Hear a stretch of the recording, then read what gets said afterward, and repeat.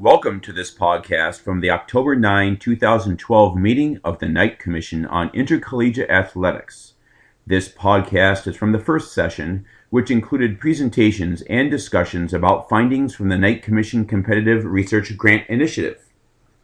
Presentations in order are Trust, Accountability, and Integrity, Board Responsibilities for Intercollegiate Athletics, presented by John Castine, President Emeritus of the University of Virginia, and Rick Ligon, President, Association of Governing Boards of Colleges and Universities.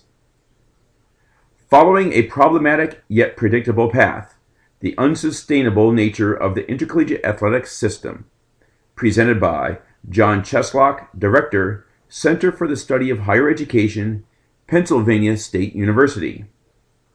And De-escalation of commitment among Division I athletic departments, presented by Adrian Boucher, Warren Clinic Endowed Professor of Sport Administration, University of Tulsa, and Michael Hutchison, Assistant Professor of Sport Commerce at the University of Memphis. The session begins with an introduction by William Britt Kerwin, Chancellor of the University System of Maryland and co-chair of the Knight Commission on Intercollegiate Athletics. This session lasts approximately 1 hour and 42 minutes. For more information on the Knight Commission and to download the full research reports presented at this session, please visit knightcommission.org. I want to welcome everyone to this session where we have our presenters, the media, and other guests, where we have an opportunity to hear the results of 6 research projects that have been funded by the Knight Commission grants. We want to thank the Knight Foundation for providing the funds for these projects, and also I want to acknowledge and thank Welch Suggs, who oversaw provided the support and oversaw the process. So Welch, we thank you very much for your good work. Carol Cartwright chaired the Commission's Research Grants Initiative, and just to set the stage for this morning's session, Carol, I want you to, if you would, say a few words about how this got organized. Thanks, Britt. In May of 2011, the Knight Commission announced a new initiative to fund research on policy issues in college sports. The intention was to enhance the Commission's longstanding legacy of recommending policy changes to improve the management and integrity of big-time college athletics. We were really pleased with the interest that was shown in this research initiative, the number of proposals that we received, and the substantial nature of those proposals from a policy standpoint, from experienced scholars who are developing important research agendas in this field. We did an independent review. Our committee members each read all the proposals and ranked them according to a set of criteria we had developed. And as we came together to compare notes, it was clear that there was very strong consensus about the projects that we should be supporting. 6 projects were selected to receive grants totaling about $100,000 over all of them. The Commission believed that these projects would produce important new knowledge and insights, and in particular, some real-world orientation and advice to leaders in college athletics to address the ethical, commercial, and academic challenges that they face in college sports. So the 6 reports are completed, and they're here today. The researchers are here today to report their findings. We've grouped them for today's sessions in ways that we believe will be helpful due to the overlapping and complementary nature of the work, the ideas that have emerged, and their findings. All of the reports, as well as summaries of the reports, are available on the Knight Commission's website. So we thank the presenters for their work on these projects over the past year and look forward to hearing about their findings today. Britt, I think you're going to help us see how we're going to do this. Okay, Carol, thank you very much. The plan this morning is to hear 3 research projects in this first session. Then we'll have a break, and we'll hear the second three reports on the second three projects. What we've done is, in this first session, we've grouped the three that have some overlapping themes. So the idea is that each of the presenters will spend 15 to 20 minutes describing the results of their research, and we'll hear from each of the three presenters, and then we'll hold our questions till they've all three finished. During this session, questions will be limited to members of the commission, but for our friends in the media and others, the presenters will be available after the session to respond to any questions that others may have. Now, we are very pleased by the quality of the presenters and their expertise, and we have their bios in your books. So I'm going to avoid the temptation to introduce each of them and talk about their impressive resumes. So in the interest of time, we want to move just straight to the presentations. And with that, I'm going to call first on John Castine and Rick Lagon. Rick is, of course, the president of AGB, and John is president emeritus of the University of Virginia. Their research study was entitled Trust, Accountability, and Integrity, Board Responsibilities for Intercollegiate Athletics. So, John and Rick, the floor is yours.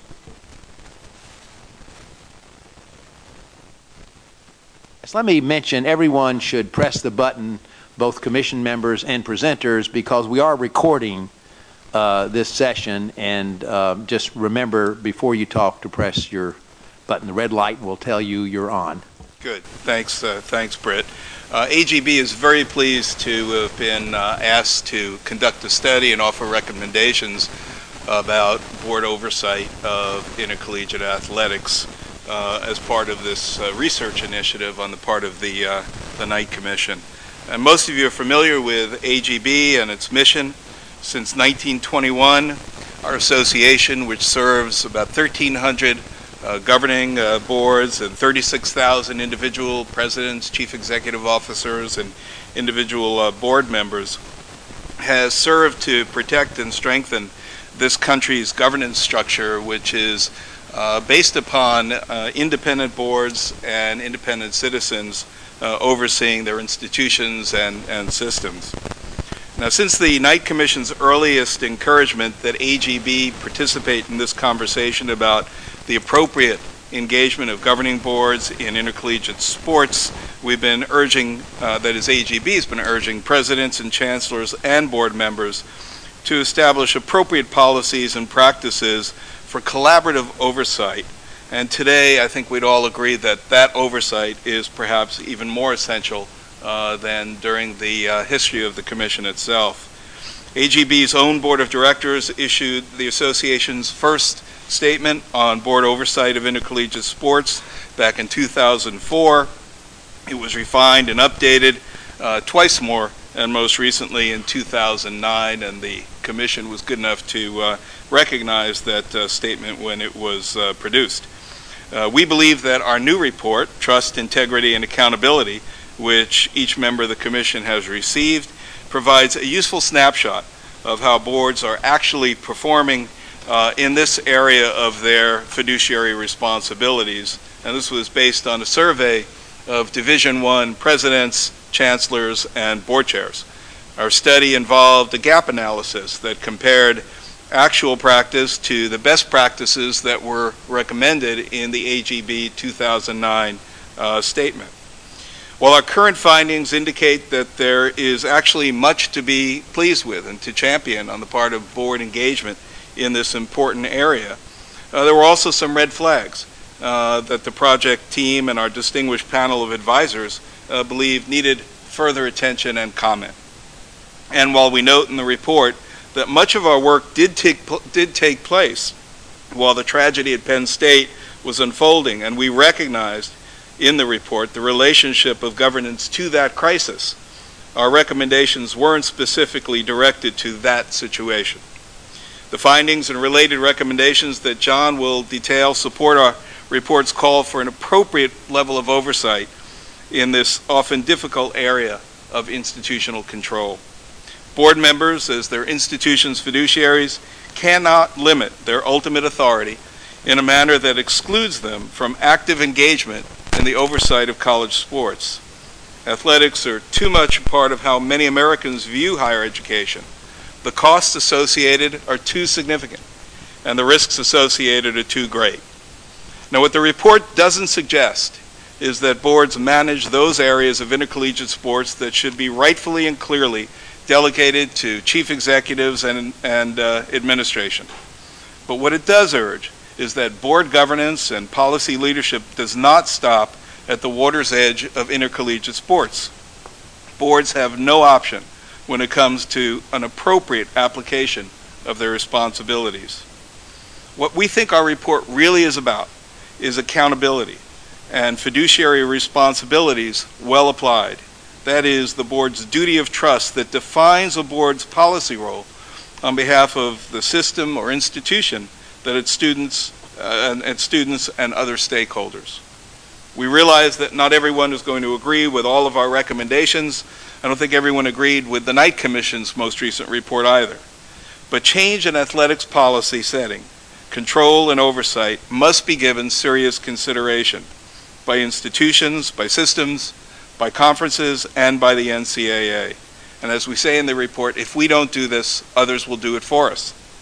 With that introduction, let me invite John, who served as our project director, and we couldn't have had a better project director, to dig a bit deeper and to share the specific recommendations of our report.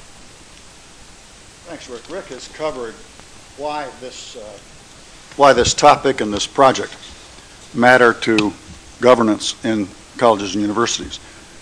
We did not set out to conduct our work in a period of intense scrutiny of how boards deal with their responsibilities for athletics, but we did work against the background of obviously a rapidly changing national awareness of that.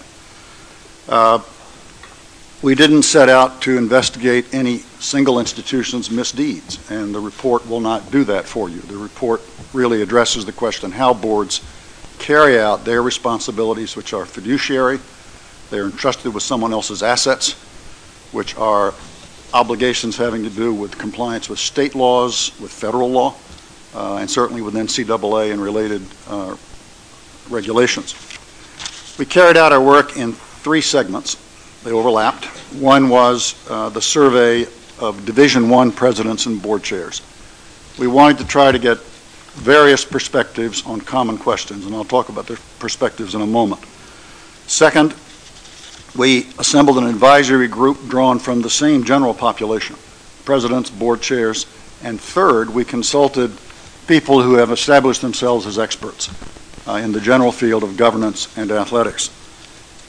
Personal interviews, group meetings, many telephone calls, conference calls, and so on, in addition to the development of the survey instrument, the testing of it, and the use of it in the field. Some highlights of what turns up in the survey and some recommendations of how the report can be used to improve governance involving athletics. What we found was that there is a continuing need for boards to understand that they do have a policy role. Some of the current press about this makes very clear that institutions as a whole, which is to say their boards as corporate entities, face liability when the systems of regulation and law are not properly observed within the institution. So there was, in a sense, something going on during this project that made it timely for the people who we see as our proper audience. We investigated 8 areas of responsibilities by way of a fairly simple gap analysis. What's good practice? What's actually done? What's the deviation from good practice? How can we address that? How can we inform boards and inform the process of teaching education for board members from the beginning all the way through their service in such a way as to make intercollegiate athletics a more integrated and effective part, and frankly, a more regulatory compliant part of institutional cultures. 143 Division I presidents took part. They were fairly even in representing FBC, FCS, and the no football institutions. The gap analysis shows that many boards do things right. On the other hand, they're not the ones who wind up on page 1. Or those who do not require strict compliance with rules, accountability on the part of their staff members and their boosters and so on, wind up on page 1 because of their larger responsibility for their institutions.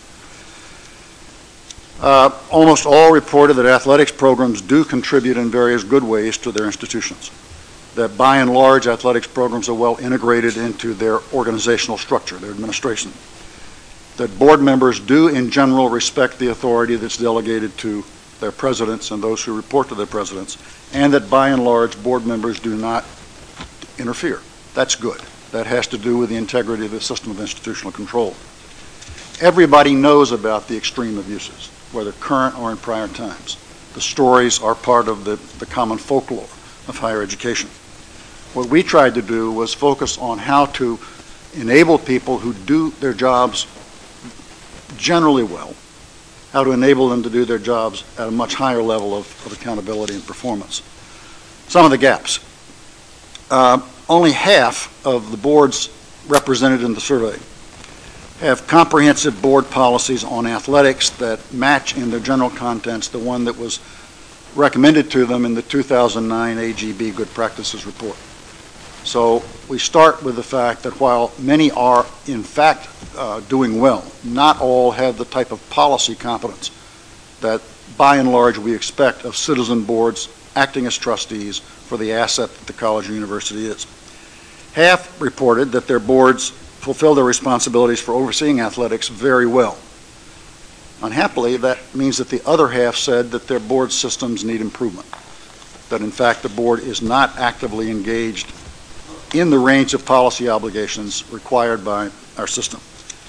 And while almost every college and university offers camps for minor children, to take one matter that obviously is current in all of our minds, only about half had at the time of the survey policies having to do with the well-being or protection of those children while on the campus or under the general supervision of campus personnel. With regard to finance, as we know, most athletics programs are not self-supporting. We found also that many boards don't really know that the problem is that boards do not receive the best financial data on the separable performance of athletics. The customary income expenditure tables are not uniform in content. They're not always available. So revenues and expenditures for athletics are often mysterious areas for board members. The well-being of student athletes. APR, the simple national standard, has become the common indicator for board oversight. 84% of our boards appear or report that they receive that information. Only about a third, however, are seeing other indicators that matter. For example, what academic majors their athletes are pursuing, a current issue in the press. The rate of transfer in and out of their programs and what that implies about the consistency of the program across the institution in carrying out best practices. And then other indicators. Only about a third are receiving information about the time demands that are made on student athletes and on how those time demands relate to the overall commitment of time that students who are athletes have to make. Compliance reporting. I think it's common sense that in a function as important as athletics, boards ought to read and be well informed about compliance reports. The truth is that only about 59% reported that they had seen, that their board members had seen the reports, had read them. And only about 64% are receiving the financials that are submitted by their institutions to the NCAA. The fiduciary obligations of trustees, of board members, are on parade when the financial reports are made.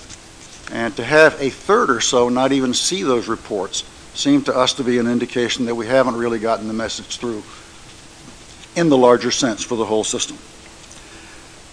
Bad behavior on the part of board members is obviously rare. On the other hand, only about 35% of our boards are receiving sufficient information to prepare them very well with regard to the NCAA rules that apply to them. Not the detailed rules of where you draw the yard lines in a given sport, but the rules that apply to trustees themselves. Only about a third are actually seeing the rules and understanding the very simple principles of institutional control that are built into the NCAA standards. Our recommendations. Here we certainly used the survey data, certainly used our advisory committee. We also sought advice from people who have established their own reputations in the field. First recommendation, simply to acknowledge what's true. Athletics is not an island. The governing board is ultimately accountable, and accountability in the current press reports is a fairly strict kind of accountability. Accountability involving fines, for example. The board is ultimately accountable for athletics policy and oversight, that is, for the accountability of those who report to the board, often through the president. And board members have an obligation to carry out, to fulfill their fiduciary obligations. Simply because board members are, by definition, trustees of somebody else's assets. Something is entrusted to trustees, and they have an obligation to see to it that it's properly protected, cared for, and so on. For board members to do what they have to do, policies have to be informed. There has to be a process of education that lets board members understand what the expectations are, know what best practice is, use best practice techniques in developing policy, in developing standards of accountability for presidents or ADs or whatever. And the delegation that has to occur is delegation on the front end, not after something has gone wrong and the institution has to scramble. It obviously also requires that the relationship between president and board be a transparent relationship. The board needs to know when the institution has a major violation. The board needs to know when the institution is making a change in its programs that have to do with the board's capacity to carry out its policies. Second, in that context, the board should act decisively to uphold the integrity of the academic program and its alignment with the institution's academic mission. This is, in a sense, Knight Commission doctrine, so it's nothing new to you. But the truth is that the alignment of the two functions is often quite imperfect, especially when athletics is off on the edge in the hands of, let's say, boosters who happen to be board members, rather than being at front and center when the institution's overall well-being is discussed and carried out. We're arguing to treat athletics as one would any other responsible unit of the institution. Academic units, student affairs, whatever units one thinks about, athletics ought to be given the same basic consideration in the board's policy making and demands for accountability. We got interested in how few boards are by public report, newspaper reports, informed in advance and in some sense engaged in major decisions about the alignment of conferences. Not only which conferences a given institution belongs to or doesn't belong to, but also what other institutions come into the conference. Now, one can argue that information or knowledge is not evenly distributed among all the players who might look at alignments. But it's hard to argue that the fiduciaries with ultimate accountability should not themselves have a role of some kind, a defined and publicly acknowledged kind, in making decisions as large as that. And we're suggesting a best practice. We're suggesting that boards should annually undergo a public process of board education about athletics compliance and about practice within their own institutions. And that the board chair ought to endorse in public an annual statement to the effect that the board is fully compliant. And we're suggesting that the conferences ought to be the repositories of those pledges of, first of all, self-education, and second, self-scrutiny and the determination that the board chair has made about the integrity of the program. That's based on an ACC model, which many of you will know. We were struck by the fact that we couldn't find another case of that kind of public education, public compliance, public certification. We think that it serves to educate the community who watch the board, as well as the board itself. And we think that it sends good signals to athletics. Third recommendation, board must educate itself about its policy role or obligations and about the process of overseeing intercollegiate athletics. Starts with orientation, carries through regularly. It should not be a once-in-a-lifetime event that board members learn about the fiduciary obligations of board members. I went to one of the corporate board summit sessions in New York last week for training in connection with a public corporation of which I'm a director. I've been a public corporation director for 30 years. I was struck by how much I learned that differs from last year's program on the same topic, and yet by the fact that the range of variables was only 7 or 8 integers in a series, that the process of change is very rapid, that one has to pay attention to current cases and understand how they might apply to more general practice and so on.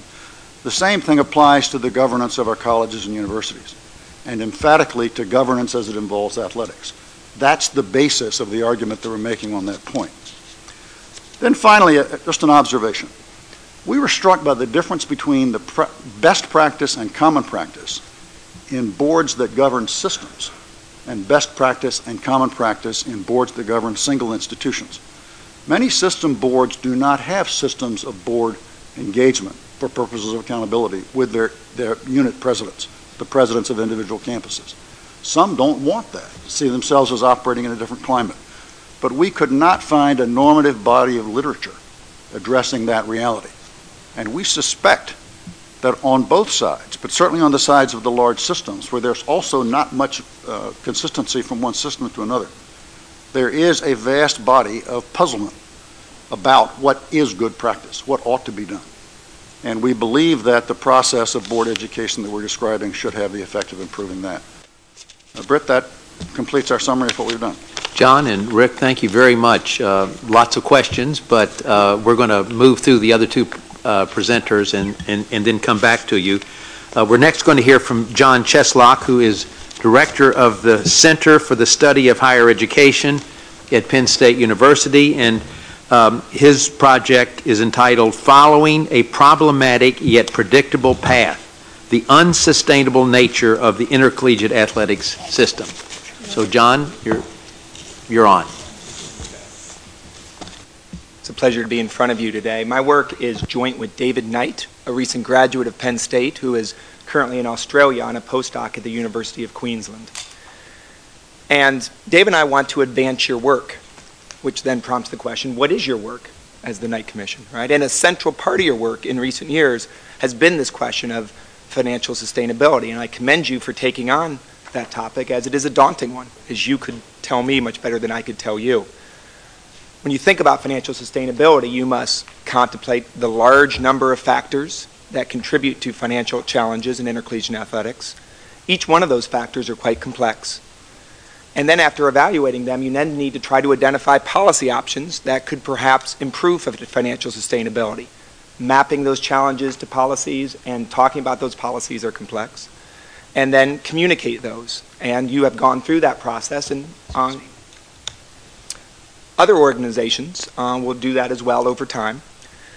And so when we think about how we could help you and others in these sort of tasks, we tap in to the insight represented by this quote.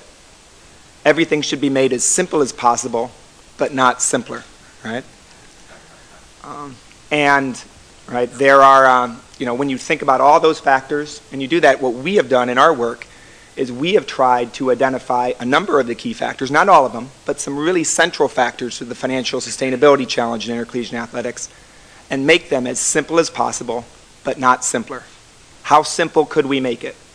6 words, 3 concepts. We tried to get it down to 5 words, tried to get it down to 2 concepts, didn't work. 6 words, 3 concepts. And what I'm going to do right now is walk you through the entire presentation, and then I'm going to go on and on in more detail after that. But let's go through the simple, coherent thing, right? 3 concepts, right? Concept number 1, diverging revenue, right? An awful lot of money, especially when we think in a longer time horizon, 50 years, has come into the intercollegiate athletic system. More revenues have come, TV, people have become more wealthy, new business practices, lots of money came in. The money that came into the intercollegiate athletic system was not spread out evenly across colleges and universities. A small set of elite athletic programs captured much of that revenue. So we have diverging revenues, right? So we have elite athletic programs capturing much of the revenue that came into the athletic system from external sources, while a number of other athletic programs received very little. And of course, there's in-betweens, right? That's step one, diverging revenues. Step two, cascading expenditures, right? Those elite programs that received that large amount of revenues, they ended up spending those athletic revenues on athletics, right? And so high athletic revenues at the top turned into high athletic expenditures at the top. And those expenditures at the top cascaded down through a variety of forces, which I'll go into a little bit later, cascaded down so that when the elite institutions spent a lot, the less elite athletic programs also increased their spending. So that's the cascading expenditures part. Step three, ensuing subsidies, right? So let's talk about these other programs down here. Their revenues didn't go up that much, but their expenditures did, right? We have a lot of very, very smart people in the room. If revenues don't go up, but expenditures do, something has to fill that gap. We all know what fills that gap. Student fees, institutional subsidies. That's the ensuing subsidies. You've heard my whole story, but I like to talk, so I'll continue to go on. Let's go into diverging revenues, okay? This is data from the USA Today, the great service they've done in making a lot of this information available. 93 public universities in FBS. And let me just walk you through what this is. So you can see the red pointer right there. Institutions are ordered by external revenue, right? And so those who receive the smallest amounts of money from external sources, that is not from student fees or institutional subsidies, but instead from TV revenues, seat licenses, those sort of things, they do it. Now I'm from the great state of Ohio and the great city of Akron, right? And so when I see this, I see Ohio State University right here, and I see schools like the University of Akron closer to here, right? And two things that you want to take away from this particular graph, right? The first is, we show it for 2 years. This is 2010, the non, and then you see 2005, the dashed. In either one of those years individually, you notice that there is a wide gap between those elite athletic programs and these other programs. Over 100 million or approaching 100 million here, and quite small over here. This is really a tremendous gap, yet these schools are on the same athletic field and subject to a lot of the same policies, right? The second thing to notice is this is 2005, this dash line. This is 2010. If you noticed, more money came into the system between 2005 and 2010. But that money primarily went to making schools with large amounts of athletic revenue have extremely large amounts of athletic revenue from these external sources. And so that's an empirical analysis of this idea of diverging revenues. Now let's think about some complexity and, well, why is it that the data look like they do? First of all, a changing marketplace, more money in the system, right? Right, one of the most, the most startling amounts is television revenue, right? In the mid-1980s, it's hard to pin this down precisely, but we think television revenue was around 55 to 75 million. Today, it's a little bit over 1 billion, right? That's an increase of over 1,000%, well over 1,000%. That's a rather large increase, right? And at the same time, programs have figured out a variety of ways to generate more money from their fan bases, right? Through whether it's premium seat licenses, whether it's special access to the team through particular booster clubs, and a variety of things. And so, and as the fan base grows wealthy, the United States has grown more wealthy historically, if we go back long enough, and especially the wealthiest members of our society have seen their income increase. And athletic programs have tapped into much of that wealth through a variety of savvy business practices. And that's the first thing, more money in the system. What's the second part of the story? The money that came into the system disproportionately went to a small number of elite programs, right? And it's not that surprising because intercollegiate athletics has many of the features of a winner-take-all market, as described by Frank and Cook. And there's a number of reasons why I say that. Let me just give you one, since I don't have time to go into all the theoretical complexity. Let me just go into one key issue about of this idea of a winner-take-all market, which is positive feedback loops. That's a central part of a winner-take-all market. Now, these positive feedback loops can explain why the elite athletic programs have remained mostly the same over time. So let's just walk through a positive feedback loop. And I'll use Ohio State University, since that's one that, quite familiar with. Let's start with this idea of a history of winning, right? So a school like Ohio State University has a tremendous history of winning. There's a whole set of stories about their success and a lot of connection to that success. And that has led to major fan interest. Go to the state of Ohio, and you'll see a lot of people wearing Ohio State stuff, identifying with the Buckeyes, and being very passionately involved in the outcome of the football games, right? And Ohio State University, and University of Florida, University of Texas, Alabama, you can name a lot of others, have figured out a number of ways to tap into that passion in a way that leads to a large amount of externally generated revenue, whether it's TV revenue, whether it's seat licenses, or some of the other ones that I said. These athletic programs, when they have a lot of externally generated revenue, they can pay their coaches really high amounts, and they can build tremendous facilities and infrastructures, right? When you have top coaches and good facilities and infrastructures, it becomes a lot easier to attract top recruits. When you attract top recruits, you're much more likely to win, and winning, by the way, makes it even easier to recruit because athletes want to play on that.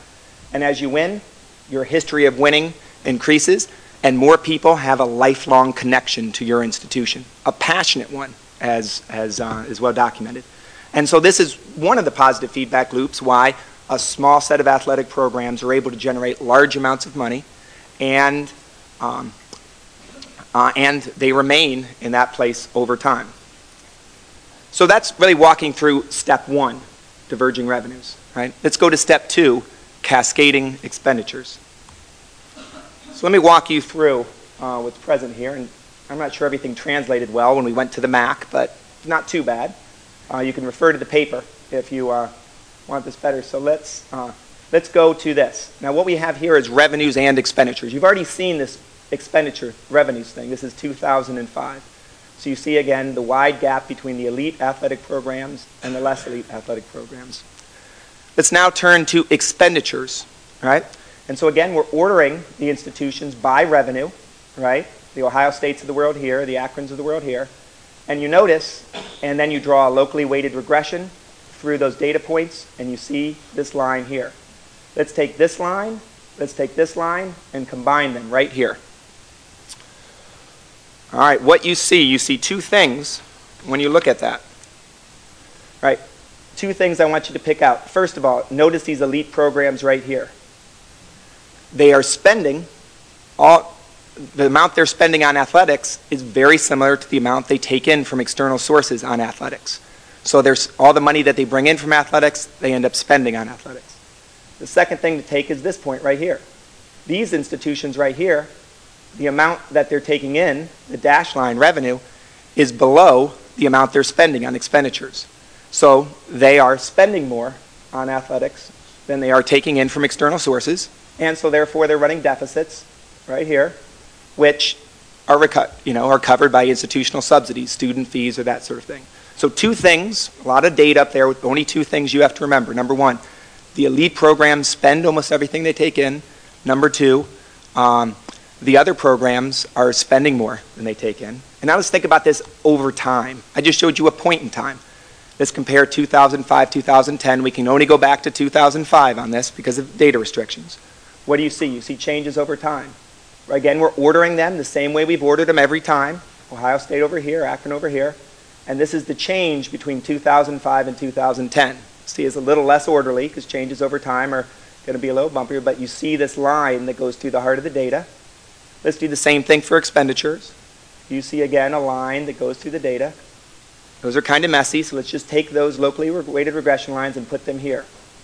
What do we see when we look over time as opposed to a point in time? The same two stories. Story number one, The elite athletic programs spend almost everything that they take in. Looks like some of them may reduce their subsidy a little bit.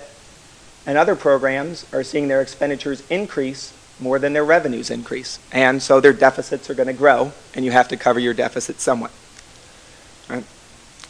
So there's two things to explain here, sort of to talk about the conceptual framework that we're talking about. The first thing is, why do these athletic programs spend more than they spend? Perhaps they say, you know, we got $100 million. You spent all that. We went up to $130 million this year. Just keep spending $100 million. You don't necessarily need to spend $130 million, right? That logic sometimes holds for particular colleges within a university. It doesn't necessarily have to hold in athletics. We have to explain that. And the second part to explain is, why might, when these schools spend more, the Ohio States of the world, why might that lead these schools over here to spend more? Why might expenditures cascade from these schools to these schools? Those are the two things that we go over in great depth. Unfortunately, I can't go over it in great depth with you right now, but let me just give you a quick overview, because this is really where a lot of the complexity comes in, right? This idea that elite athletic programs increase spending when their athletic revenues increase. We use a variety of ideas to advance this. I just talk about two. The first is this idea of resource dependency theory, right? Which can help us understand why university leaders may have difficulty telling their athletic program, I know that you received you spent $110 million last year and you saw your revenues increase by quite a bit, but we're going to try to scale back a bit in how much we spend on athletics. There will be a lot of pressure on university leaders not to do so. The revenue theory of cost, which is another helpful thing, because it gets to this point of, well, at what point do you have all the money that you need? And what revenue theory of cost is very nice for saying is, there's no moment that we have all the money that we need. That's true for the university. There's always more athletic units you can do. Each of them can be made better. You can almost have it spend an infinite amount of money, because you can always be doing more or doing it better. Same thing is true for athletics. We can spend the extra $30 million because we can make our facilities better, we can be competitive in more sports, we can provide better academic and other services for our athletes. And there's no moment at which you'll ever have enough money where anyone can rationally say, that's all the money that you need, right? There's no clear rational analysis to do that. The second part is this idea that when Ohio State spends more, the University of Akron may spend more, right? Or fill in, if you're from a different state, fill in whatever relevant institutions would be there, or a different region, right? And we talk about a couple of things. The first is the idea of positional arms races, right? The idea that there is this competition. Even if an institution has less resources, they want to be somewhat competitive with their other institutions. They may even want to defeat them. And so that can encourage more spending. Now, it could be that the institution says, we don't wish to compete. We're fine not winning in this competition. We're fine perhaps not participating in this high level. But there are a variety of pressures that make it hard for an institution to do that. Second thing is ideas from new institutional theory, which can touch upon ideas pertaining to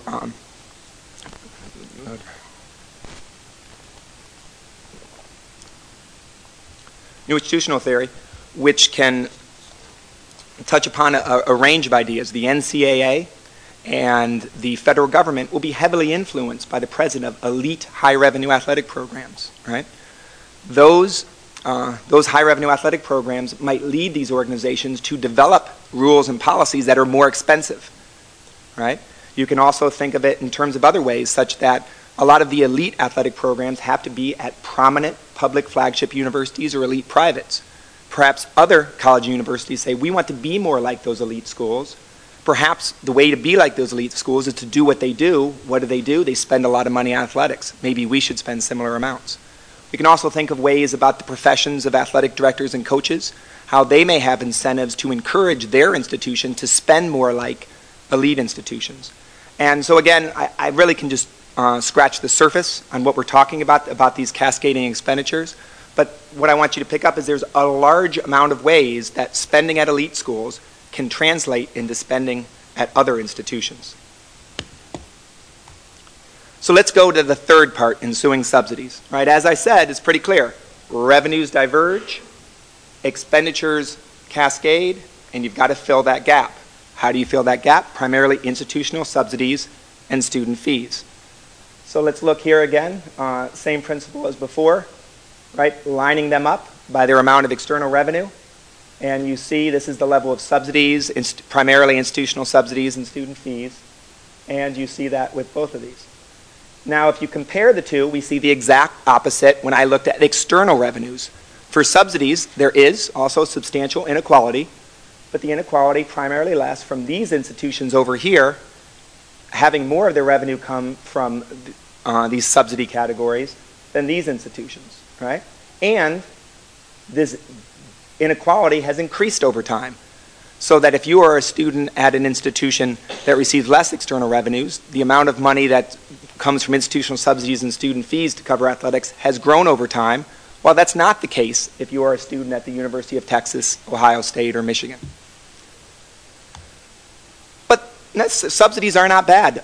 Most of the things that college and universities do are subsidized. The idea is we are doing important work that advances the mission of society, and therefore we are subsidized in doing this work, right? I always make a joke sometimes, I'm in the business of losing money while meeting mission, right? And that's, society says this is really important stuff. We're going to subsidize you because this is really important, and therefore go off and do this really important things to advance society.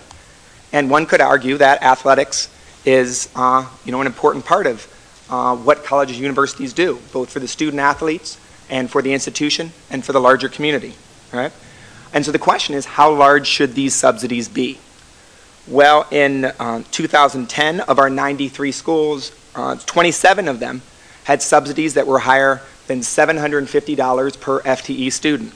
And 9 of them had per student subsidies above $1,000. That was up from 17 and 4 in 2005.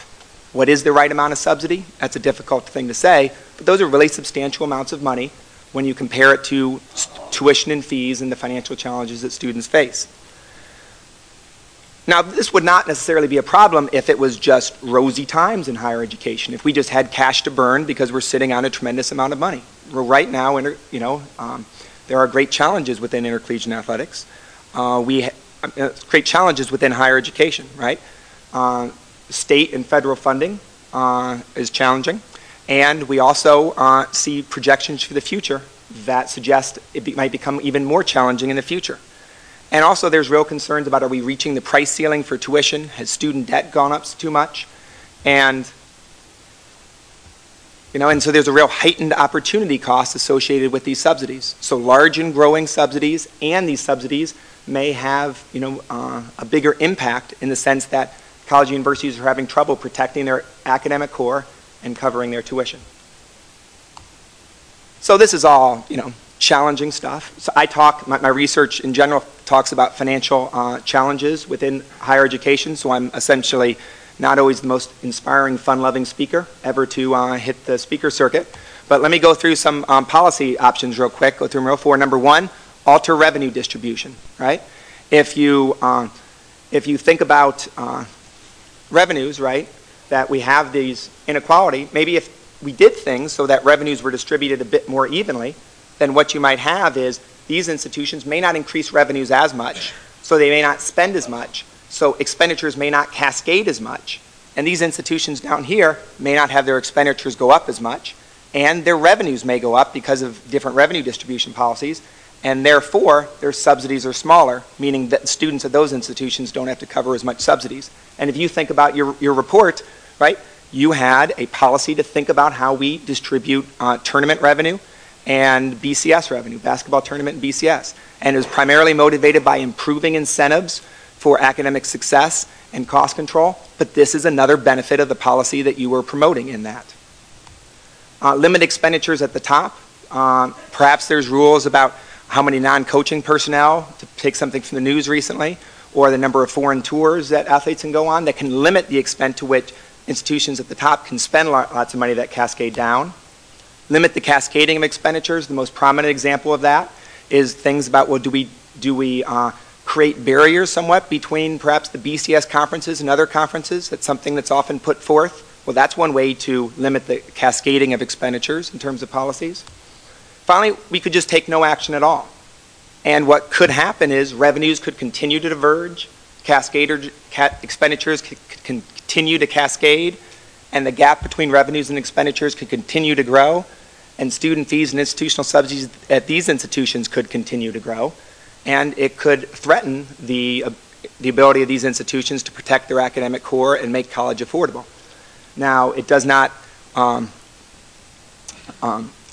athletics is not the only thing creating financial challenges in higher education. This would all be present. It's just part of that larger context. And so we hope in our work that we've made it easier for you to talk about policy options, think about policy options, and communicate that to other individuals. Thank you.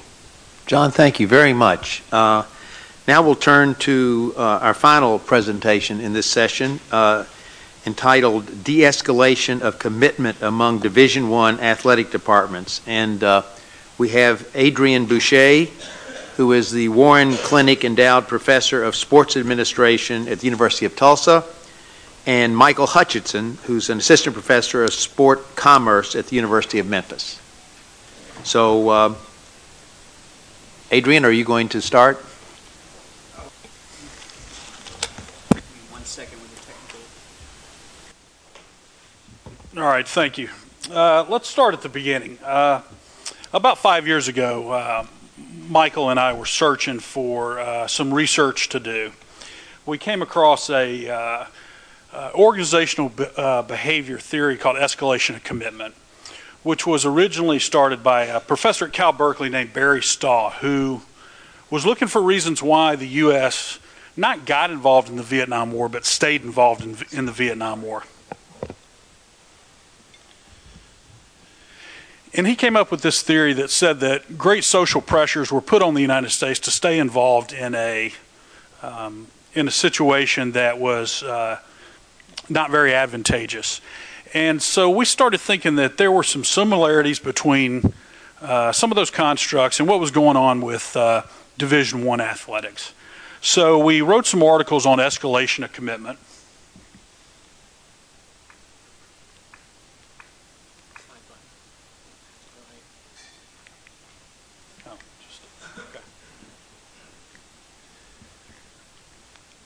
So as youngsters, we're always taught the value of persistence, correct? In our report that we wrote, we used the analogy of Wile E. Coyote and the Roadrunner. For years and years and years, we've watched this cartoon where Wile E. Coyote keeps chasing after the Roadrunner, despite the fact that behavior is not rewarded behavior, correct?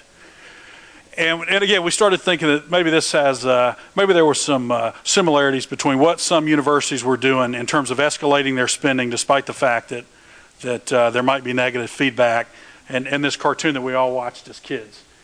Escalation of commitment leads to what we call permanently failing organizations. Dr. Cheslock talked about when there's the differences between revenues and expenditures, some third party has to make up those differences. And we call those, in organizational behavior, we call those permanently failing organizations. So when we were doing our research, what we were really impressed about were the university administrators that stood up and said that we are going to de-escalate spending on in university athletics. And we all, I'm not going to go over the examples. You can read what we wrote. But we thought that was kind of interesting how these university administrators sort of said, we're not going to really pay attention to the social costs. We're going to look at doing the right thing by the university. And when we say de-escalation, we're not talking about quitting, okay? We're not talking about quitting. We're talking about, in many cases, what we came to call redirection. We talked about why athletics escalates and why universities de-escalate spending on athletics, and we came up with a manifestation of de-escalation process in Division I athletics, and as the last bullet point will show, that there were what we focused on were the key triggering activities that were the cause of the de-escalation, which we'll get to in a moment. Okay.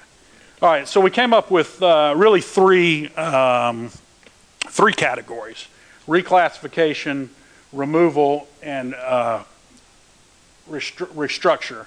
The removal was separated in obviously football bowl subdivisions and football championship subdivisions, and this was our sample size. We took 8 schools, Reclassification was Centenary College of Louisiana, Birmingham Southern College, which is a small liberal arts school in Birmingham, Alabama. And removal was Northeastern University in Boston, along with LaSalle. And then the removal was at the Bowl subdivision level was at the University of Pacific, Long Beach State, and then the restructure was Vanderbilt University. This was what we call in academia a collective case study, which spanned almost a decade of research from 2003 to 2012. We used qualitative methods, which were mostly conducted by the interviews, which we'll talk about in just a second, along with pretty thorough document analysis. These are some of the demographic information of the interview participants that we did. There were 33 total interviewees. We tried to touch on all the major decision makers at the university. We wanted to talk with the people that made the decision to redirect their athletic programs. These titles range from presidents to chancellors, board of trustees members, athletic directors, and then some athletic department personnel, as well as some faculty athletic reps. Again, we wanted to be true to the methods in our study. So this slide just shows you some of the what we call trustworthiness when it comes to doing academic research. Some of the things we looked at. We audio taped and then we transcribed all the interviews that we did. We sent the audio tape back to the people that did the interviews to make sure that we were correctly documenting not only what they said but what they thought as well.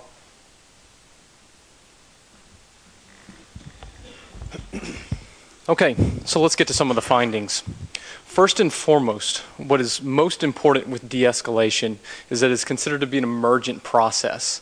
If you looked at former laboratory-based investigations that have taken place in the for-profit sector, you'd notice that they said that de-escalation was more of a one-time immediate occurrence. And that's not something that we found from our study to take place. De-escalation took place over a period of time. It was a progression. And therefore, as we found, it went through four pretty distinct phases. Now, within each of these phases, there were some key triggering activities that helped progress the de-escalation measures, and so I want to go through and talk about each one of those phases. The first phase consisted of a simplistic recognizing a problem, that there was an issue with the current status quo and that something simply needed to be changed. Now, in other de-escalation research that has taken place within the for-profit sector, the first triggering activity has been that of the presence of negative feedback. Now, what's most interesting here in higher education, specifically intercollegiate athletics, is negative feedback really didn't emerge. In fact, with the exception of some select stakeholder groups, some select faculty member groups, really everyone was in favor of the decision to maintain the existing commitment to Division I athletics.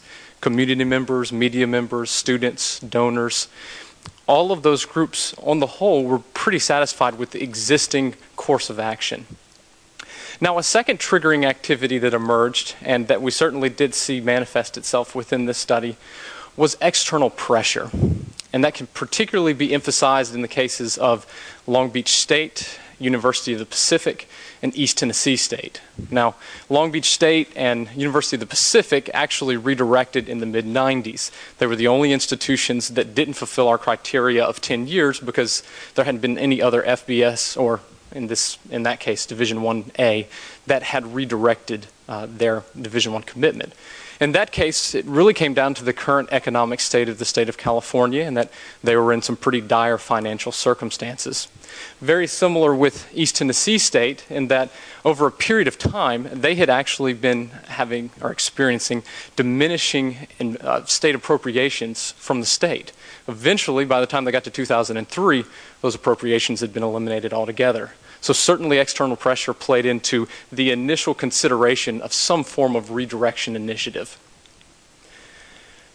After there was the recognition of the problem, we then saw a transition into this re-examination of a prior course of action. Now, what was interesting here is we had two key triggering activities that emerged. First and foremost, we had the clarification of the magnitude of the problem. This was probably most evident in the Birmingham Southern and Centenary cases, and that both of those institutions were reclassified from Division I to Division III, and they were under dire financial circumstances. In these cases, really administrators just said, we need objective, black and white evidence of the dire financial circumstances that we're in right now as we continue to participate and commit to Division I. And so that was something that became very important. The second triggering activity was something that I think to be a little bit more interesting, and that was the reframing or redefining of the problem at hand. Now, most institutions, I would say pretty subjectively, whenever they consider some form of redirection, whether it be removing a sport, whether it be reclassification or some other type of redirection, look at a problem and say, how can we make the existing commitment work as is? And what was interesting about each one of these 8 cases is they came from it at a different perspective. They looked at it from a different paradigm and simply stated, rather, how can we make the existing commitment work? What commitment is in the best interest of our university, and also in the importance of athletics as a whole, of the department. Northeastern University, that removed their football program in 2009, administrators said, we didn't go into the discussion with the idea that we're going to remove football. We didn't want to do that. But it came down to the point where we narrowed down our options of bettering our student athlete experience by removing football. Vanderbilt, which was the only institution that really wasn't under dire financial straits, Northeastern not so much either, but Vanderbilt said, we're just looking for a different way to compete in Division I. We never considered reclassifying, we never considered leaving the SEC, but we needed to fulfill 2 items with redirection. Number 1, we wanted a better student athlete experience to get them more incorporated in the university, but we also needed more accountability with athletics. And they had a little bit more non-traditional model that hasn't been implemented at Division I that very, very often. Now, after there was the re-examination of the prior course of action, we then begin to see the generation of alternative courses of action. So what directions can we go that are going to be legitimate in nature? And that is probably the key trigger, the key of all key triggering activities within this phase was not only identifying alternatives, but identifying legitimate alternatives. Each of these institutions went through several different options. In each of these instances, there was the consideration of Division I non-scholarship football, the consideration of reclassification. There was the consideration in a couple of circumstances of putting a football program on hiatus. At the end of the day, for many of these institutions, there were only a select few, usually one, legitimate alternative. In the case of East Tennessee State, they actually considered, rather than removing football, putting the football program on hiatus. They considered Division I non-scholarship. But at the end of the day, they concluded that that was going to be quite difficult. Something that, if in the end they wanted to remove football, it was going to make it more difficult to do so if they had, say, put the program on hiatus.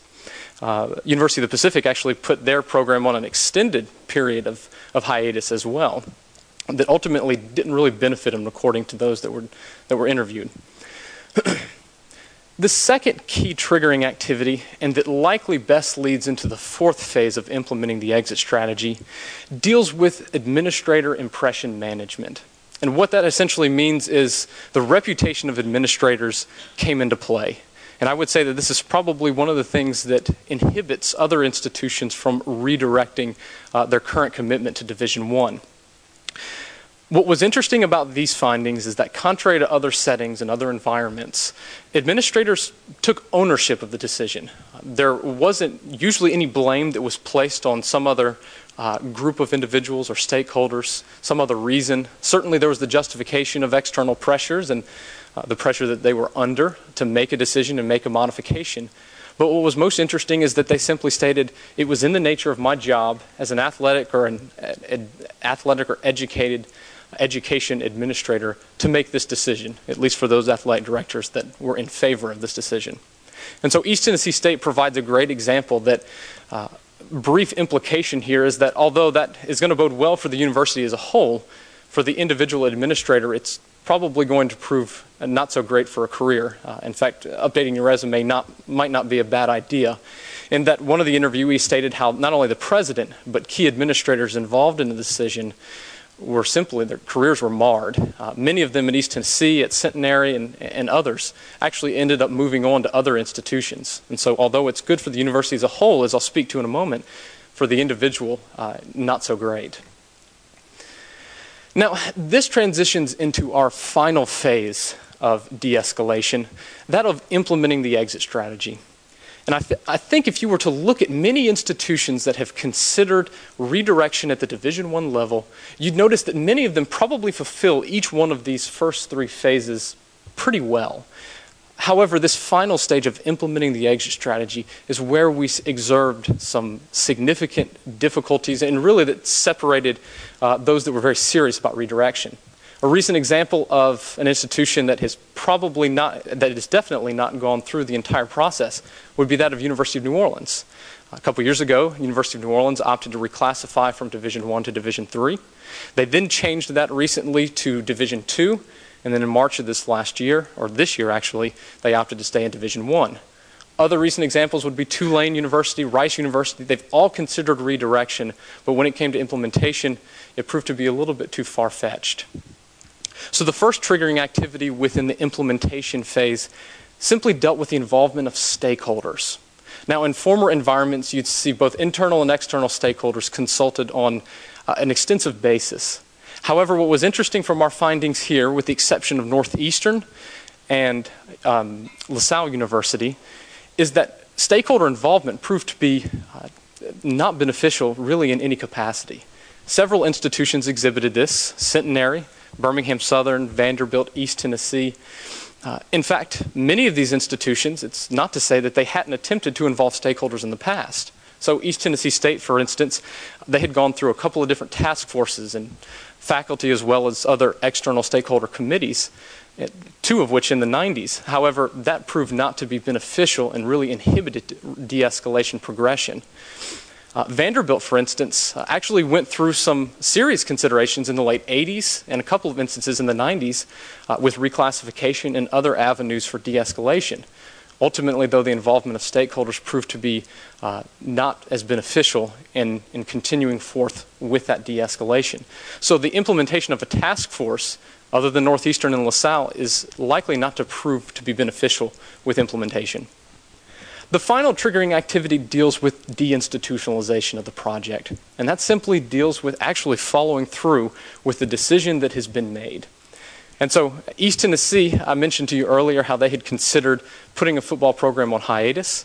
At the end of the day, they said, you know, that's simply going to be too difficult. It's not considered a legitimate alternative, and therefore, rather than following through with that, we opted to simply pull up the AstroTurf, sell off the equipment, and when we were done, we were done. Now, an interesting finding that was provided by Birmingham Southern and Long Beach State dealt with what I've kind of simply defined as a distraction. What they did with Birmingham Southern, for instance, is up until 2006, they didn't have a football program. So they transitioned from NAIA to Division I in 99-2000. They went from D1 to D3 in 2006. And in 2006, while they were transitioning to D3, they added a football program. Now, that certainly didn't make stakeholders extremely happy, particularly those that were committed to D1, but it served as somewhat of a distraction. Same thing with Long Beach State, in that whenever they removed their football program, they also built a basketball arena that was kind of used as a means to placate stakeholder anguish. And really, as I like to think of it, it's very similar to feeding a 2-year-old vegetables, in that if we can mix in some mashed potatoes and macaroni, it doesn't eliminate the fact that vegetables are still there, but it certainly distracts them and makes them less annoyed at eating the vegetables. So what about some of the practical implications? What can we take away with this, from this? Well, first and foremost, just because there is an absence of negative feedback in the nonprofit higher education sector does not mean that we simply need to ignore any type of consideration for redirection. And that's where that reframing the problem comes into play. In many instances, and I'm not speaking of the University of Texas or LSU, in many instances for those Division I institutions that are considering redirection, there needs to be the reframing of the problem. Not so much how can we make the existing commitment work, trying to fit a square peg in a round hole, but more along the lines of what commitment and course of action is in the best interest of the university, and very importantly, the athletic department as a whole. The second implication deals with stakeholder involvement. And at the end of the day, with the exception of Northeastern and LaSalle that experienced great success with incorporating a task force, the task force wasn't very beneficial. And so the consideration of involving stakeholders may need to be put on hold as early conversations take place about any form of redirection. The third implication deals simply with the reputation of administrators and their individual impression management. And so personally, this is probably going to take a hit. I mentioned to you with East Tennessee and Centenary, there were others that eventually had to move on to other institutions or other occupations. However, there is great benefit for the institution. And in my final takeaway, I'll speak to that very briefly. Finally, if there is an opportunity to have some form of stakeholder distraction, some form of, not bribe, but some type of give and take maybe that can distract stakeholders that are highly committed to the Division I course of action, that's certainly something to be considered. And although there are only 2 brief examples provided here, there are certainly other avenues for doing so. So the final takeaway. Whenever the de-escalation process was all said and done, whether it was a year ago, say it was Centenary, or whether it was in the 90s, such as Long Beach and Pacific, what's most interesting is that contrary to media reports and what many stakeholders would happen, the sun still came up the next day. The university still existed. What was most interesting is whenever I talked to VPs for enrollment and others that were involved in admissions, and I asked them, it's very difficult, I know, to objectify what happened with enrollment, if there's any type of impact or effect, but what has it done? What does it look like? Enrollment still maintained its steady increase. In some instances, it continued to increase, probably not a result of athletics, but that's certainly a fact. What else is also interesting is that the demographics of the students actually maintained the same even after redirection from Division I occurred, so there wasn't this significant drop-off like many would speculate. Another interesting finding, and I don't have consensus objective proof of this, but after looking at a few institutions and talking to administrators, what's interesting is that winning and performance actually got better in many circumstances. East Tennessee State exhibited that. Vanderbilt also exhibited, certainly at least a period of time, of increased in performance on the field. And what's interesting there is that you think about it, there were more resources, more financial resources in many of these cases to put towards coaches, to put towards recruiting, to put towards facilities. And so the final takeaway here is that it doesn't end, it's not the end-all be-all to redirect in some capacity. And for those institutions considering some form of de-escalation initiatives, I think there are some considerations that need to take place, and for those that are interested in the process, this gives them just a very brief and broad-based understanding of what that might look like. Thank you. Okay, Adrian and Michael, thank you very much, and let me thank all the presenters for not only the quality of research you've done, but the very effective presentations this morning. We have about 30 minutes to engage the presenters, and so throw the floor open to my colleagues, to anyone who has a question they would like to raise. I'll start with. Okay. John, in your research, the implications of it assumes that that there would be a distribution from the ones you call the elites to those that I've forgotten your term, regular ones or non-elites or whatever, whatever term you use. But that assumes that there's a commitment throughout everybody on your line to sort of the equal playing field approach that Jack DeJoy was mentioned earlier sessions for us. And so what I know you were just looking at the data from that regard, but assuming there's not, your last assumption is incorrect, that there's not a commitment throughout 1A or BCS to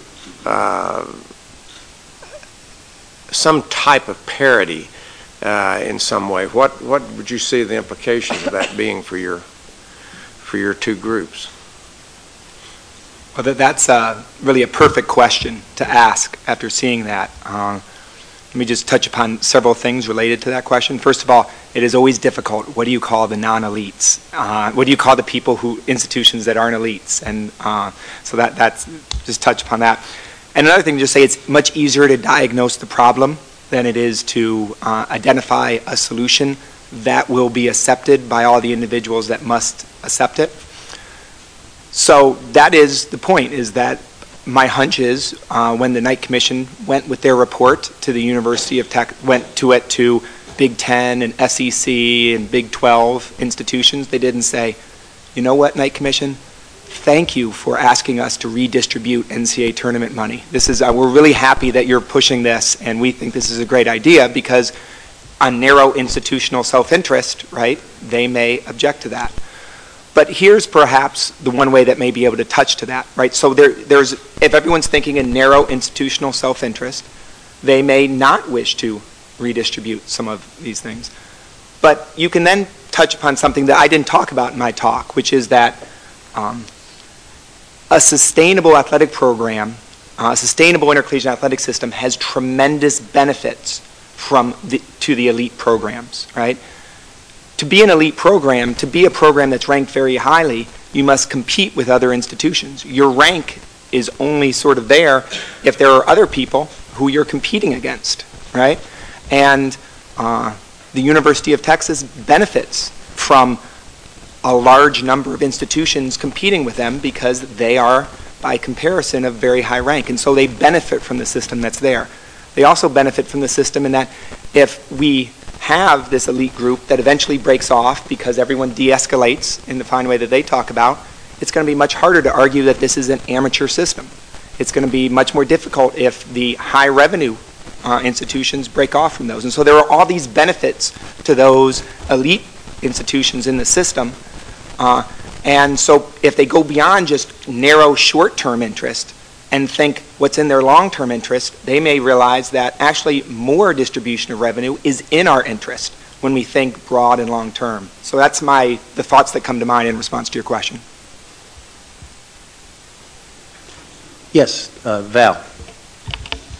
Thanks, Britt. And I want to just thank all the contributors here for the great work, very informative. I guess I have two questions. One is directed to President Castine as it relates to his research. I guess my question, John, is did you look at all into board turnover or terms and the effect that might have on their roles and the effectiveness of their decisions with respect to athletics, the composition of those boards?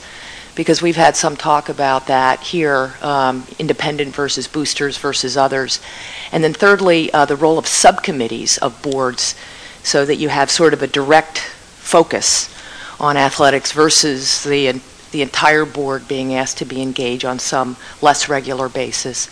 And then my second question is, John, for you. It had to do with the expense categories. You didn't delve in, I'm sure you looked at this, but the nature of those expenses and which ones have seen in your research the highest growth rates and which are the most likely to cascade down to the schools which are generating less revenue. Where are they working the hardest to catch up or to sort of compete whatever arms race way on the expense side? So those are my two questions. Well, the questions you raised with regard to the work we've done were not explicitly in the survey instrument.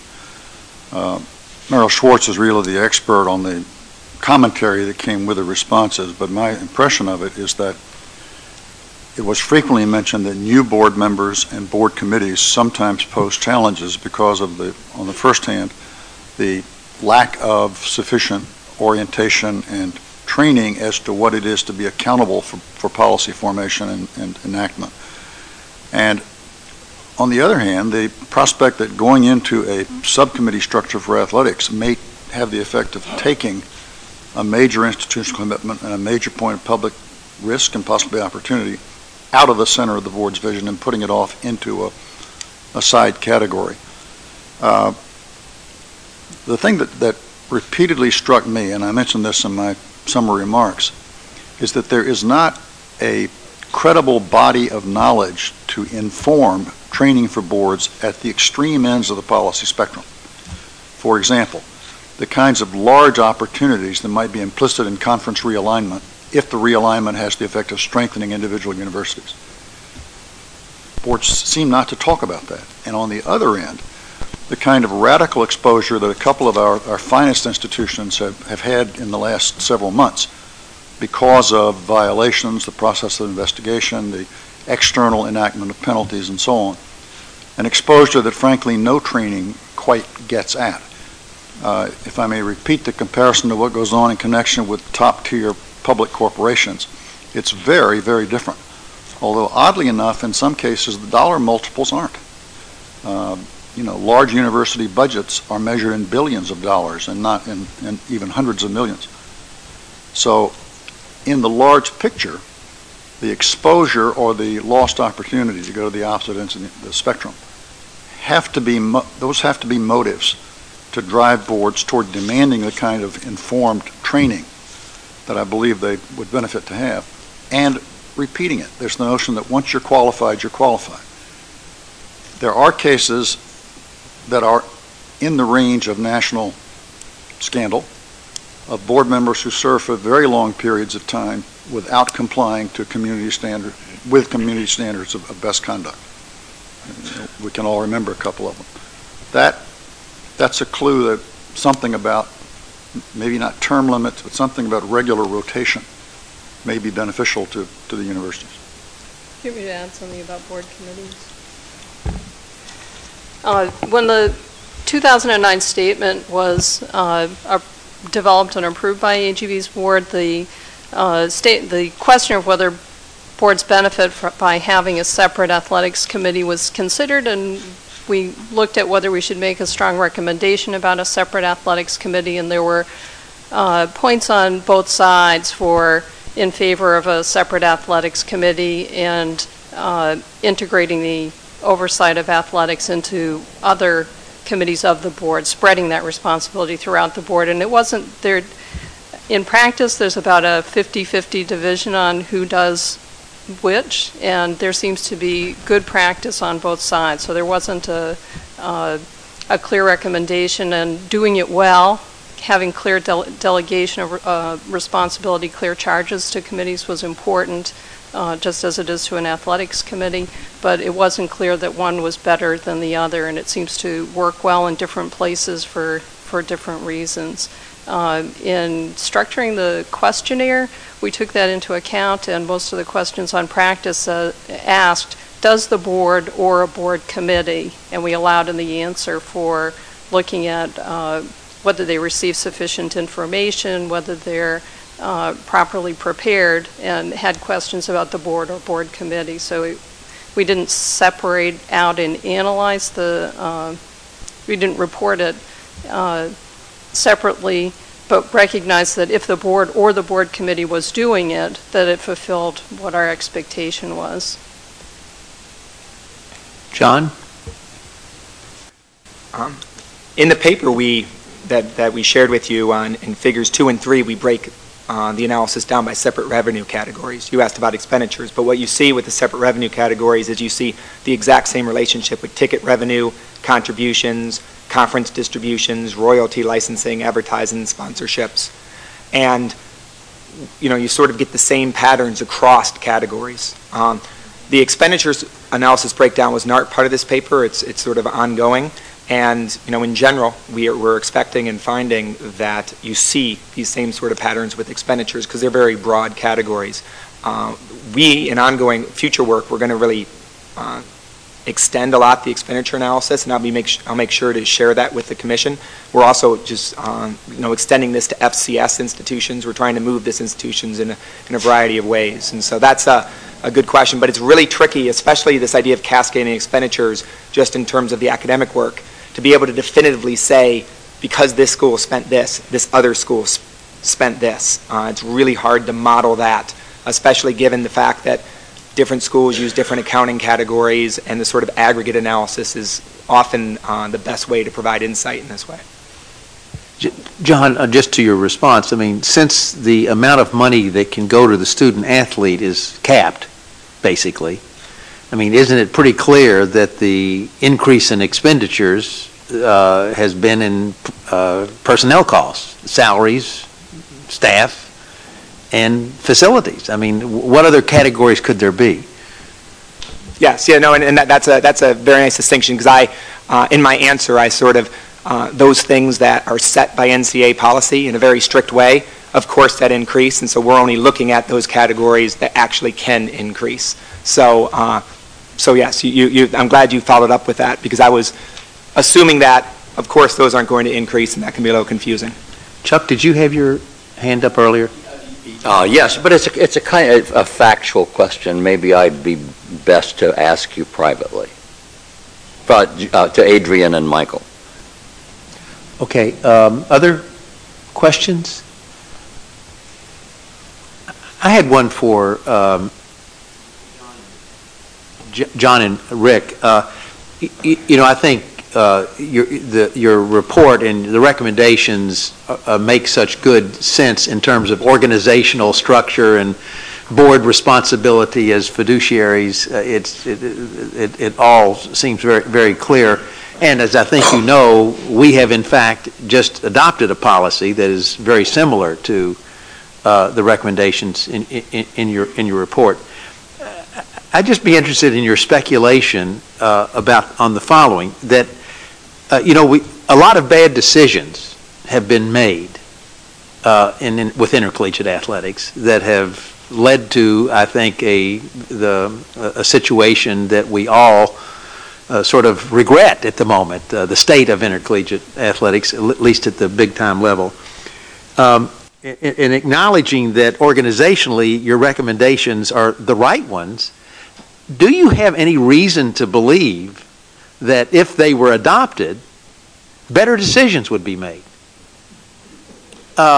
Because, you know, my observation just looking across the country is that some of the greatest pressures for expenditures and competitiveness and winning actually come from board members. So I just wonder if you, I don't know, you didn't study that question, but I just wonder if you have any thoughts on it.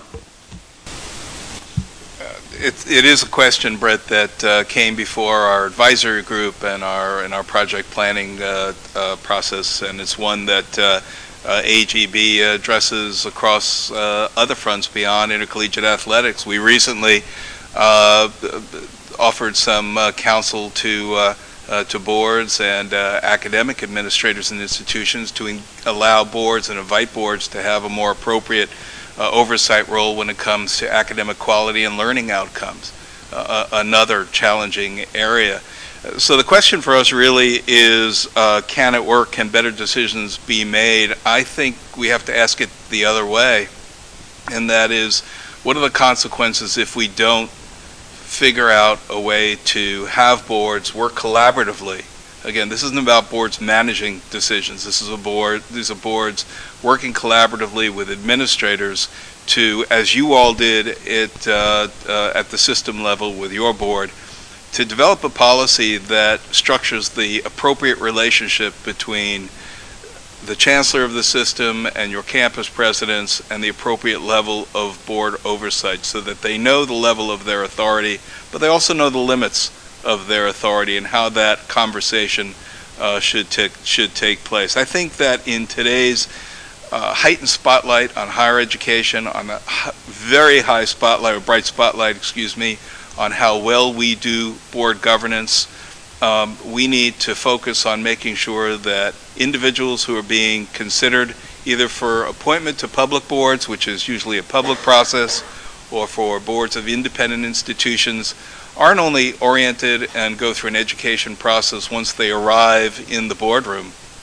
but are clearly informed about what the job is before they either accept an invitation to join a board or accept the governor's invitation to serve, so that they understand the rules of the road and the ultimate authority and the important work that they're being asked to do. So it's a difficult challenge to get to the point where you are going, but I don't think we have an option but to continue to work with boards to make them more aware, but also to encourage chief executive officers to I'll use the word allow boards into the conversation in a more meaningful way than, at least anecdotally, we sense when we talk with presidents about the appropriate role of boards in this area. And when too many chief executive officers say, I really don't want my board as involved as perhaps AGB seems to be encouraging that. Brett, it seems to me that the analogy to corporate responsibility is useful. If you think about the reasons for Sarbanes-Oxley, or the reasons for Dodd-Frank, or the FASB reforms, in every instance that I know, accountability is assigned to the board level in corporations, not because the board was above the fray at the time when the causes of Sarbanes-Oxley were in the economy, but instead because there is a principle of accountability that has to do with the fiduciary who's ultimately responsible to the ultimate owners, shareholders, the public, whatever that might be, of an asset, corporation, a university. It seems to me that board members work in the climate of knowing that background with regard to the larger corporate sector, even though historically we have not talked much about it. And on the other side, they read the newspapers, and they can follow, for example, the significance of a $60 million fine in the context of one of the nation's largest and best financed universities. They know that $60 million is the kind of number that trustees have to pay attention to. So it seems to me that the trend of our times and the enforcement and assignment elements that we have in other sectors have obvious impact on higher education, and that the NCAA has spelled that out very clearly in its most recent large enforcement action. I'm struck by the fact that the trustees who worked with us, talked with us, sat on our advisory group, did not at all question the ultimate responsibility that their bodies have. That Rick's basic analysis of where responsibility has to lie is what people who serve on the major boards also see. That in the other reports you've heard, there's a process of conferral that engages the board in large strategic decisions. This is an ultimate decision that has to do with where the buck stops, and with the fact that the chain of responsibility goes right through the CEO to the board or the corporate entity when on the right end of the spectrum things break so badly that policies can't cover them. But also on the other end, when opportunities are so great that they spell a kind of destiny political decision to be made on behalf of the university. Bob Wood's analysis of 30 years ago fits the situation exactly. You know, the analogy with the corporate boards is useful. However, I think there is a difference in that the board responsibility in the corporate sector is the stock price. I mean, basically the success of the. Unfortunately, in higher education, it's not the success of the graduates that is the sole focus, or the success of the research enterprise that's the sole focus. Winning athletic tests come into this mix in a disproportionate kind of way that undoubtedly will influence, I think, board decisions in these matters. So I think it's a much more complex dynamic with university board. You had a question. Yes, my question is for Adrian and Michael. Your study primarily focused on, if we used some of John's terminology, the non-elite schools, and typically the de-escalation was triggered by financial issues. Do you have any thoughts or insights on how de-escalation might be triggered on the elite institutions? Well, first and foremost, I think Vanderbilt probably provided an example. I don't know how feasible for all elite institutions, but provide an example of a situation where finances weren't the key triggering activity. But certainly, at the end of the day, I think it's very difficult to consider some other type of redirection initiative. You know, removing football in this instance, which our removal category is probably not a legitimate alternative, particularly for those elite institutions that generate revenue or a profit from it. And certainly, reclassification wouldn't be a legitimate alternative either. And so, the restructuring is something that could possibly be considered. Beyond that, at this point in time, I can't think of anything that could be considered for elites. You have anything? So, in my opinion, destructuring isn't much of de-escalation. It didn't change. I don't think it changed the budgets and how much they spent doing what they were doing. It was just like basically a reporting relationship that was shifted. So I'm thinking about what does it take to reduce the size of the emphasis on intercollegiate athletics in general within the university without having the financial pressures doing it. Okay. In fact, the financial situation is driving it in the exact opposite direction. So any thoughts? I'm not sure I have any thoughts on anything to add about the elites, except that I will say in the context of Vanderbilt, it did send a message. I mean, you're right; it didn't change the budgets, and maybe it was window dressing, but it did send a little bit of a message to at least the constituents at that university about where athletics is in terms of the reporting structure. But I don't have an answer for you with the elites. I wish I did. So I wanted to say a word about Henry, de-escalation. Because I think there are more complex measures that one ought to think about. One would be to simply get rid of a sport, obviously, or to change the financing, change the reporting, though I think changing the reporting, frankly, my knowledge, you know more about Vanderbilt than I do. I didn't see it as all that much. But another is academic standards.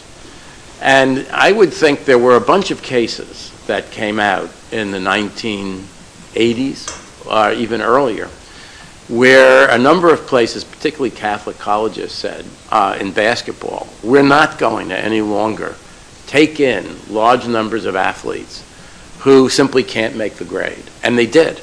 Their basketball program suffered. I'm thinking about places like Manhattan, Siena, and yet, and they didn't always stick to their guns purely. Some of them did, some of them didn't. So another fundamental issue of changing the relationships between athletics and the university is to say we're going to maintain a certain kind of academic standards that heretofore we have not maintained. And to me, and I read the paper, I don't recall that you dealt with that in the Précis. Maybe you're looking at that as well, but I think it's an important thing to look at because if you go back to the work of the Knight Commission, what the Commission has historically been concerned with is financing, costs, but also standards, academic progress. So I think we can find examples of places, less so in football, I think, but more so in basketball, of places that really did change what they were about. You know, Henry, there's an interesting conversation going on that very topic at the University of North Carolina right now. And the outgoing chancellor has made some very strong statements about what the athletic model is going to be going forward. Billy, did you have a question? And did you have a question, I guess, and that is I was very intrigued by your presentations, Dr. Bechet and Hutchinson, about de-escalation or escalation, organizational commitment, and de-escalation. And I was curious about if there's any thoughts you've given to the NCAA and its effort to try to create organizational change and its thrust and engagement with perhaps the BCS and all of that, and how that principle, if at all, could be useful in assessing the NCAA and its issues.